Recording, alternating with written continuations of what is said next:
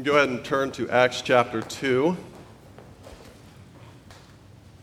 Lord, thank you for your word. Thank you that we get to come and hear from you, and that you're still speaking to us through your word and through the Holy Spirit.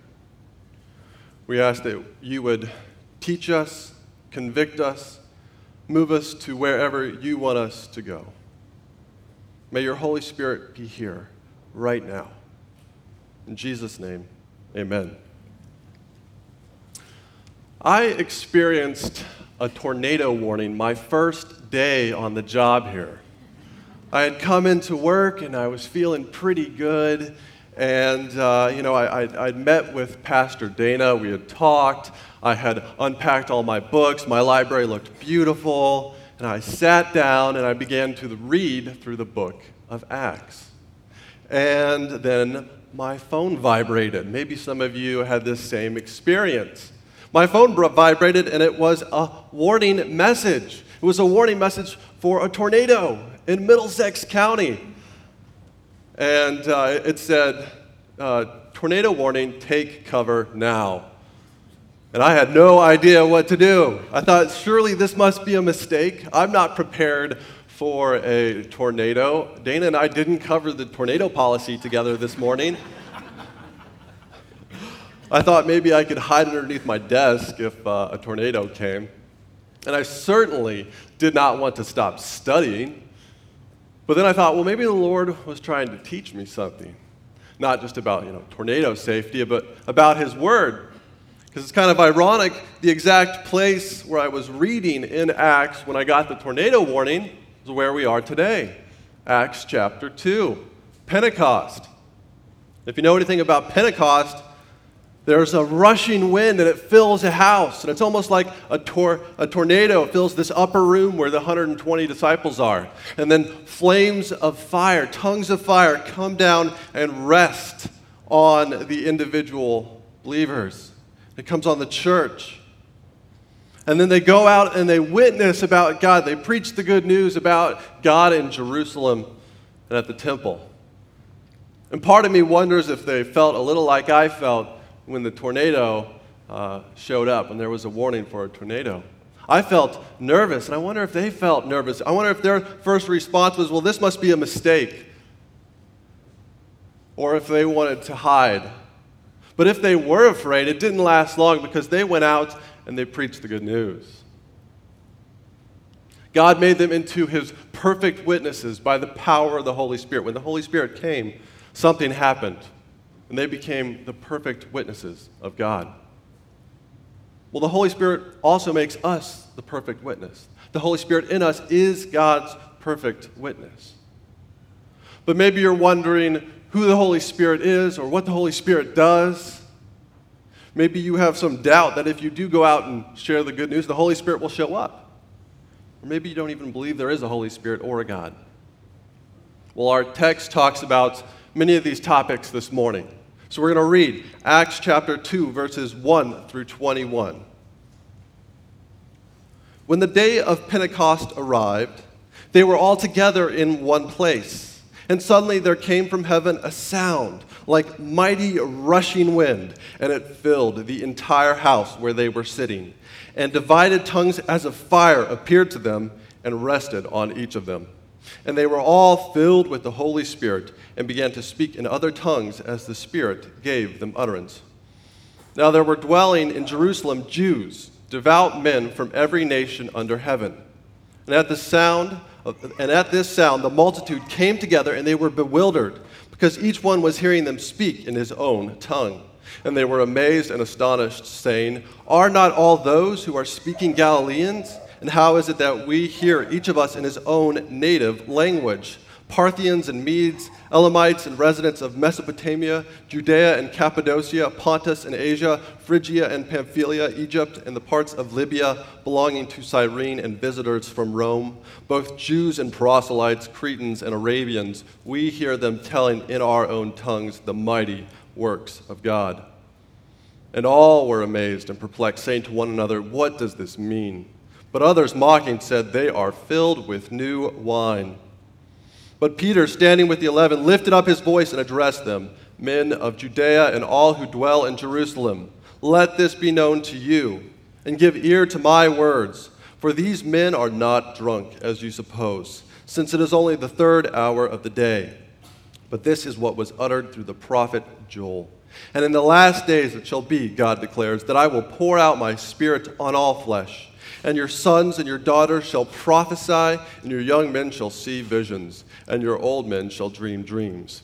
Even on my male servants and my female servants, in those days I will pour out my Spirit, and they shall prophesy.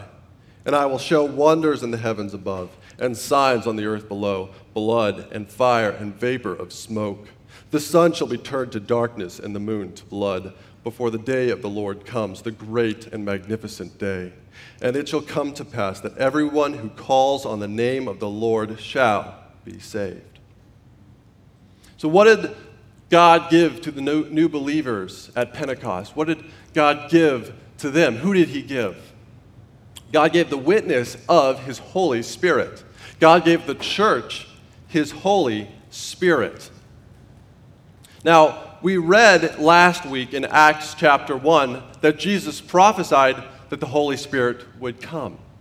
God promised that the Holy Spirit would come, and here in Acts chapter 2, we see the Holy Spirit coming on Jerusalem.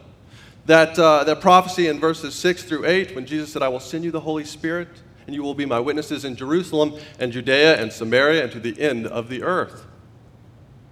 And if you track the progress of the Holy Spirit throughout the book of Acts, he follows that same outline, and it begins here in Jerusalem. Jesus sends the Holy Spirit. The Holy Spirit arrives in chapters 2 at Pentecost, and then again at chapter 4 with Peter preaching. The Holy Spirit reaches Jerusalem and then the greater region of Judea. And we see that with Peter's preaching, and then after 2 and after 4, he comes to Samaria. Peter goes to Samaria, he lays hands on the believers, and the believers receive the Holy Spirit. And then from Samaria in chapter 8, he goes to Caesarea in chapter 10, to the Gentiles, to Cornelius. And he preaches the good news, and then the Gentiles receive the Holy Spirit. In Matthew chapter 16, verse 19, Jesus said to Peter, I will give you the keys of the kingdom. Now, that does not make Peter the first pope, but it does give him a unique gift that only belongs to Peter. And we see that exercised in the book of Acts, so that as Peter goes and preaches the gospel, the Holy Spirit works with him. And he unlocks the kingdom first with the Jews at Pentecost, and then it goes to Samaria, and then it goes to Caesarea, it goes to the Gentiles. And it was done. Peter did his job. And so, because Peter unlocked the kingdom, he unlocked the Holy Spirit for us, we too can receive the Holy Spirit today. That when we put our faith in Christ Jesus, we don't have to wait for something to happen. The Holy Spirit comes into our lives. And the Holy Spirit empowers us and becomes a witness to us. God gave the church, he gives believers, and he gives his church the Holy Spirit. But what does it mean that we are to be a witness through the power of the Holy Spirit? What did it mean for the disciples to go out and to witness through the Spirit? God gave us the witness of the Spirit. And we read about what that looks like in verse 4 of chapter 2. He says, and they were all filled with the Holy Spirit, and they began to speak in tongues as the Spirit gave them utterance. And then we see, so what is this thing called tongues? What does it look like in Acts chapter 2 at Pentecost? Well, we can see in verses 6 and 11 what it is here.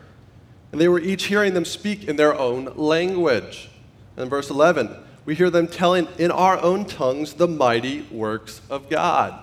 Now, this was probably an exciting event, maybe ecstatic event where the Holy Spirit comes and the people are filled with joy and they're excited and they're preaching the good news. But it's also an orderly event. Because we can see in verse 4 that they spoke as the Spirit gave them utterance. So it wasn't just everyone speaking at once. The Spirit gave them utterance, and then they would share the message. And it's also a comprehensible event. People could understand what they were saying. It wasn't just babble, it was actual messages given to them. Verse 11, where it says, we were hearing them tell in our own tongues the mighty works of God. They could understand them. So the Holy Spirit comes and he empowers them, and they witness to the other people. And if we look through the rest of Acts, we actually see a lack of pattern. Because here in Acts chapter 2, the Holy Spirit is comprehensible. They can understand what the people are saying when they speak in tongues. But in other chapters, sometimes they can understand what they're saying in the tongues, and other times they can't. 1 Corinthians 14, you don't understand what they're saying except for the interpreters. Other times, the Holy Spirit comes, and they simply witness, and they extol, and they praise God. And other times, the Holy Spirit comes, and the text leaves it at that. It says the Holy Spirit came in power, and it doesn't explain what that means. So I think Scripture doesn't give us a set structure, because it doesn't want us to put the Holy Spirit in a specific box. It doesn't say, just because we see it happen once doesn't make that the rule. It doesn't have to happen exactly like that every time. And for us today, that means we need to take a step back and look at what the Holy Spirit is doing, at his witness.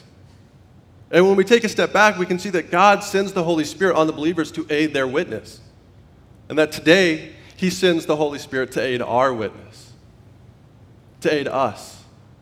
He sends the Holy Spirit to aid our internal witness, first confirming the word about Christ, so we can put our faith in Christ. And then he gives us an external witness, so that we can go out and share the good news with those around us. God gives us the witness of the Holy Spirit. Now, why did the Holy Spirit come at Pentecost? That's an interesting word, Pentecost. Why did the Holy Spirit come then? Well, Pentecost is a Jewish festival. It's also called the Festival of First Fruits. And at the Festival of First Fruits, the people of Israel would come together and they would offer the first fruits of the harvest to the Lord, of the wheat harvest, as an offering to God. And Pentecost took place 50 days after the Sunday following Passover. Now think back to Passover. Okay, you got Passover, and then what happens right after that? Sunday. Anything important for us, it's the resurrection of Jesus. And then 40 days later, it's the Mount of Olives, and he arises into heaven, he ascends into heaven, and then 10 days later, we're at where we are right now. We're in Acts chapter 2 at Pentecost. Pentecost means 50 in the original language. So 50 days later, the Holy Spirit shows up on a day meant to celebrate the harvest. Why is that? Because the Holy Spirit brings the harvest. There is about to be a new harvest. The Holy Spirit is about to open wide the floodgates of the harvest as new believers throughout the entire New Testament are about to pour into the church. We have the same Holy Spirit today, and we still have access to the harvest of the Holy Spirit. The Holy Spirit brings the harvest. When you go out this summer on missions trips, maybe some of you are you're going to Connecticut, or you're going to Russia, or New Hampshire, or Haiti, take confidence that the Holy Spirit is going with you, and the Holy Spirit brings the harvest. The Holy Spirit can bear fruit. Maybe you're not going anywhere, and you've just been praying for someone, or you've been sharing about Jesus with a friend. Well, know that the Holy Spirit brings the harvest. So make sure that we're inviting the Holy Spirit to come and to join with us. And so that we join with the Holy Spirit and we're working together. The Holy Spirit brings the harvest. Now, I once worked on a ranch for 128 days. Now, I haven't told you guys this story, but I'm excited to tell it to you. It's our second weekend, so it's about time. And I worked on a ranch for 128 days, and it was 128 days because it felt longer than just your average summer. Now, it wasn't numbered because of the beautiful blue Colorado skies, or the rolling weather, or the lovely chickens and intelligent cows.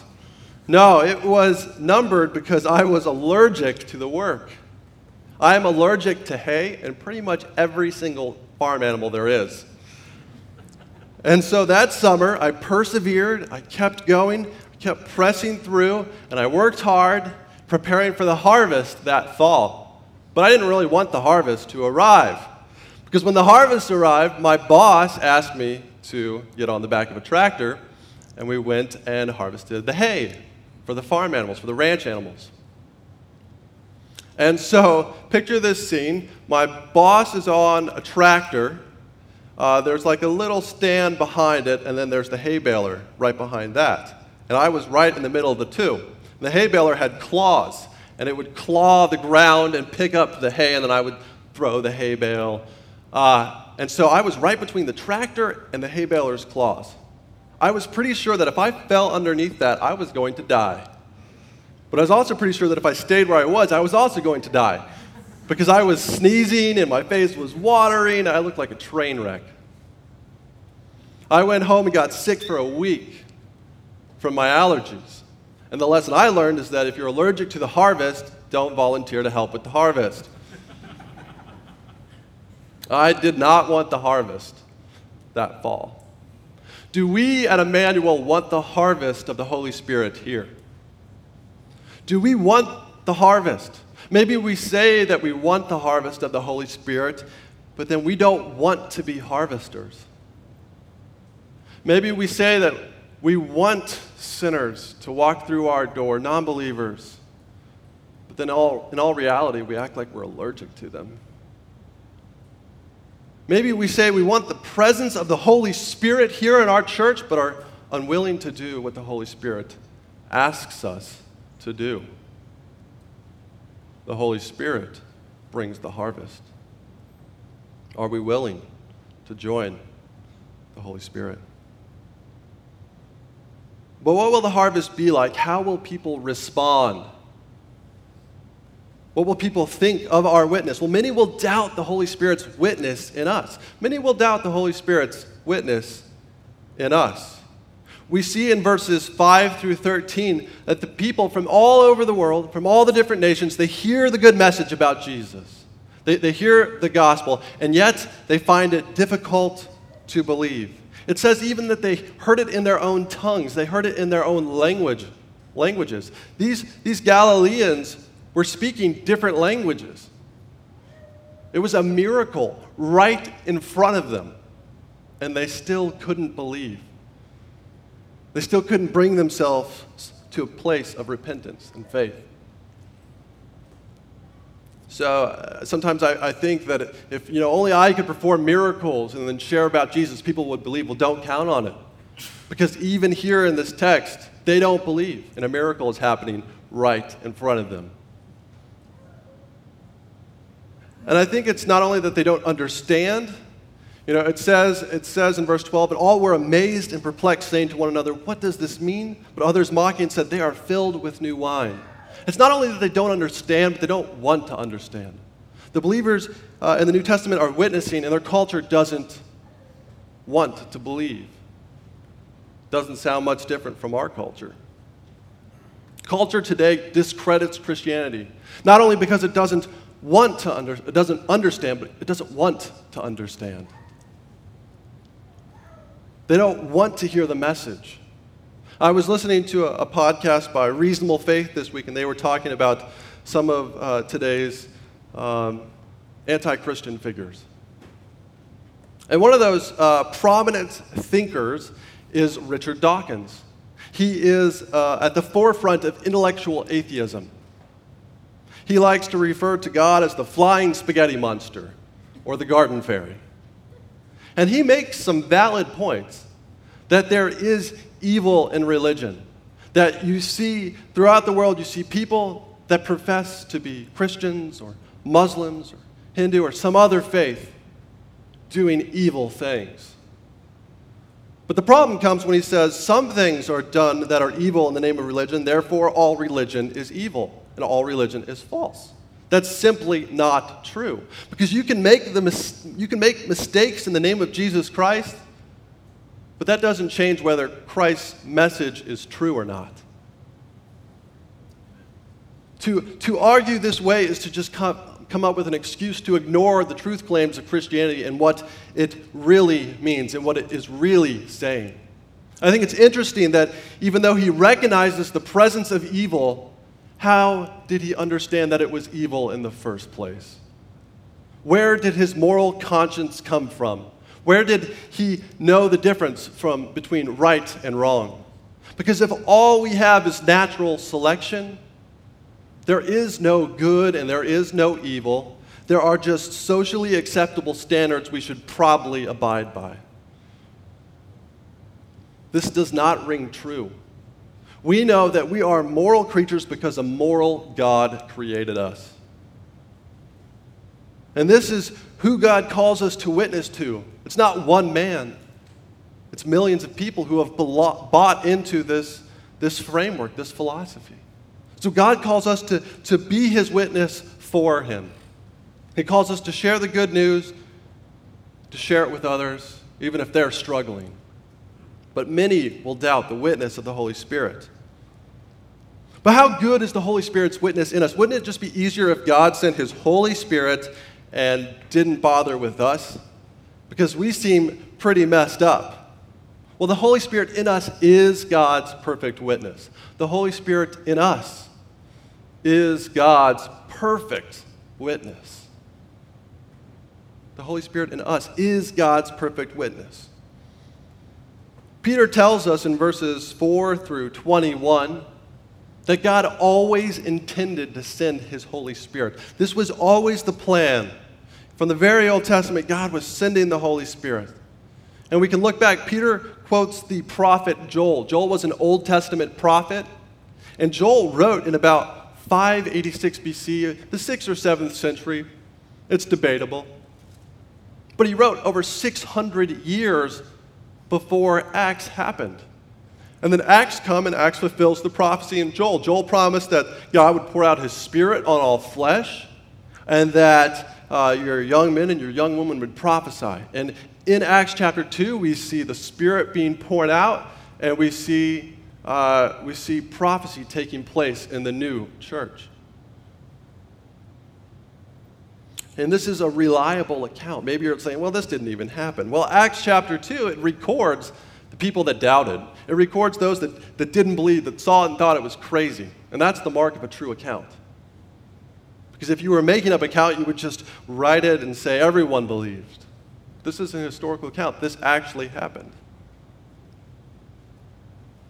So God planned 600 years before the church, for all time, but he revealed it 600 years before the church that he would send his Holy Spirit. And then 2,000 years later, we still receive this same Holy Spirit if you put your faith in Christ, put your life in Christ. God could have sent his Holy Spirit by himself, but he didn't want to. He wanted to use you, and he wanted to use me by the power of his Holy Spirit. He wants to make us adequate. He wants to make us something so that we can preach the good news. Because on our own, we are too sinful, we are too alone, and we are too desperate. But with the Holy Spirit speaking through us, we are God's perfect witnesses. The Holy Spirit in us is God's perfect witness. But how long are we to witness for? How long must we continue to witness in a culture that does not believe? Well, the Holy Spirit is a gift for now, but he is a judgment soon. The Spirit's witness is a gift for now, but a judgment soon. Like I said, Joel was an Old Testament prophet, and he was writing to an Old Testament time period. He was writing to Israel, to Judea, and if you read through Joel, it's about a locust plague. You say, well, what does that have to do with anything? Well, a locust plague in that time would wreck the economy. It would wreck their civilization and their society. And he is saying, well, this isn't even the worst of it, because an actual army, a like locust, is going to come, and it's going to be God's judgment on you if you do not repent, if you do not put your faith in God and obey his commandments. He is warning them, and he is warning them severely. And so when Peter quotes Joel, he quotes a selection from Joel. So we have to go back and say, well, why did Peter choose the selection that he chose? Acts 2, 17 through 21 is a direct quotation from Joel 2, 28 through 32, part A. It's through the first half of the verse in Joel. Joel has a chapter 2, and it goes 32 verses, but for some reason, when Peter quotes Joel, he leaves out the very ending part of the last verse, the last half.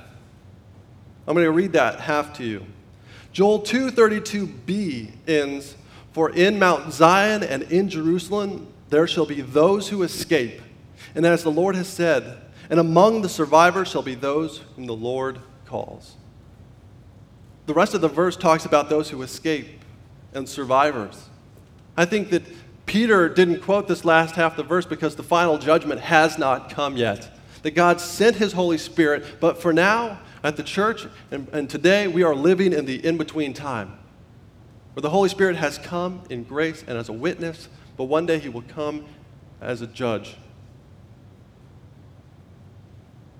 And remember, when Christ died on the cross, the sun was darkened and the earth shook. And we see that same imagery in Acts chapter 2 as he quotes Joel, that one day God will come, that Christ will come, and he will come in judgment. And the sun will darken and the world will shake. And if you have denied the Holy Spirit, if you have denied God, God will deny you. Don't deny the Holy Spirit. Don't deny God. His grace is too great. His love is too wide. The Holy Spirit is a gift for now, but he is a judgment soon. Now, I preached my candidating sermon here about a month ago on June 16th. And as part of that sermon, I shared a story about getting to share the gospel when I was in Croatia. And after that, a few of you came up and shared stories with me of times that you got to share a witness, that you got to be a witness for the Lord. And one of those stories belongs to Ron Trombley. And I asked him if I could share, and he said I could. And I'm going to share this story not so you can say how great Ron is, but how great God is, how great the Holy Spirit is, and so that you can be encouraged by his story. Now, Ron was on a business trip in the Upper Peninsula. Now, I had no idea where the Upper Peninsula is. I know Jason Chambers knows where it is. It's in northern Michigan. And he was on their business trip, and he was flying back down to Chicago, and he had several stops, and he got on the plane. It was a full-sized plane, and there was no one on the plane. There was more of a crew. The crew was larger than the actual passenger list. And so he got on and sat down, and the plane took off, and the flight attendant walked by, and apparently Ron had a grin on his face because she said, "Why do you look so happy?" And he said, "Well, it's because I have Jesus in my life." He thought, well, where did that come from? He's just like us. He wouldn't expect that to happen. He wouldn't expect that to come out of him. But the Holy Spirit was at work. And she sat down next to him and said, "Tell me more." And so for the next hour and a half, 2 hours, he got to share the good news about Jesus. And he said Bible verses were flooding out of him. He didn't know where they were coming from, but the Holy Spirit was giving him Scripture. And the plane stopped about 3 or 4 times. It would land, and she'd have to go away. But then no one would get off or on the plane. And then the plane would take off, and she'd come back and sit down, and they'd keep talking. And Ron said that morning at the hotel, he picked up a copy of the 4 Spiritual Laws. He doesn't know why he did that. He just did it. It wasn't like he needed another copy. And a local church had placed the 4 Spiritual Laws in the hotel. And so he got a chance to give that to her. And apparently they had put their contact information on the 4 Spiritual Laws, and that church was in the same hometown as the flight attendant. Isn't God good? And by the end, this woman put her faith in Christ. And apparently she was crying, and people were giving Ron weird looks. But that's okay, because the Holy Spirit was at work. The Holy Spirit, through Ron, made him his perfect witness. And we can be God's perfect witnesses today. This story happened a while ago. And I want to hear new stories of how God is working in us as a church to be his perfect witness. God used Ron. I want him to use me, and he can use you as well. The Holy Spirit in us is God's perfect witness. The Holy Spirit in us is God's perfect witness. Let's pray. Father God, thank you for your Holy Spirit, that you have sent your Spirit upon us. We receive your Holy Spirit as a gift, that he enables us to witness to the world, that he enables us to be your perfect witness. We love you, Lord, and we want to see you work in our lives to be your witness. In Jesus' name, amen. Tom Taylor has a quick announcement, and then I'll give the benediction.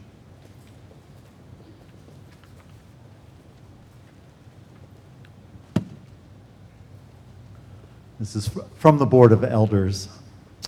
This week, serious allegations involving a regular attendee of Emmanuel Church have been made public. In order to prevent the spreading of gossip, please address any legitimate concerns directly to either myself or any one of the elders. I pray that would be true. Thank you. Please rise for the benediction. Romans 15:13 says, "May the God of hope fill you with all joy and peace in believing, so that by the power of the Holy Spirit you may abound in hope." Go with God. Amen.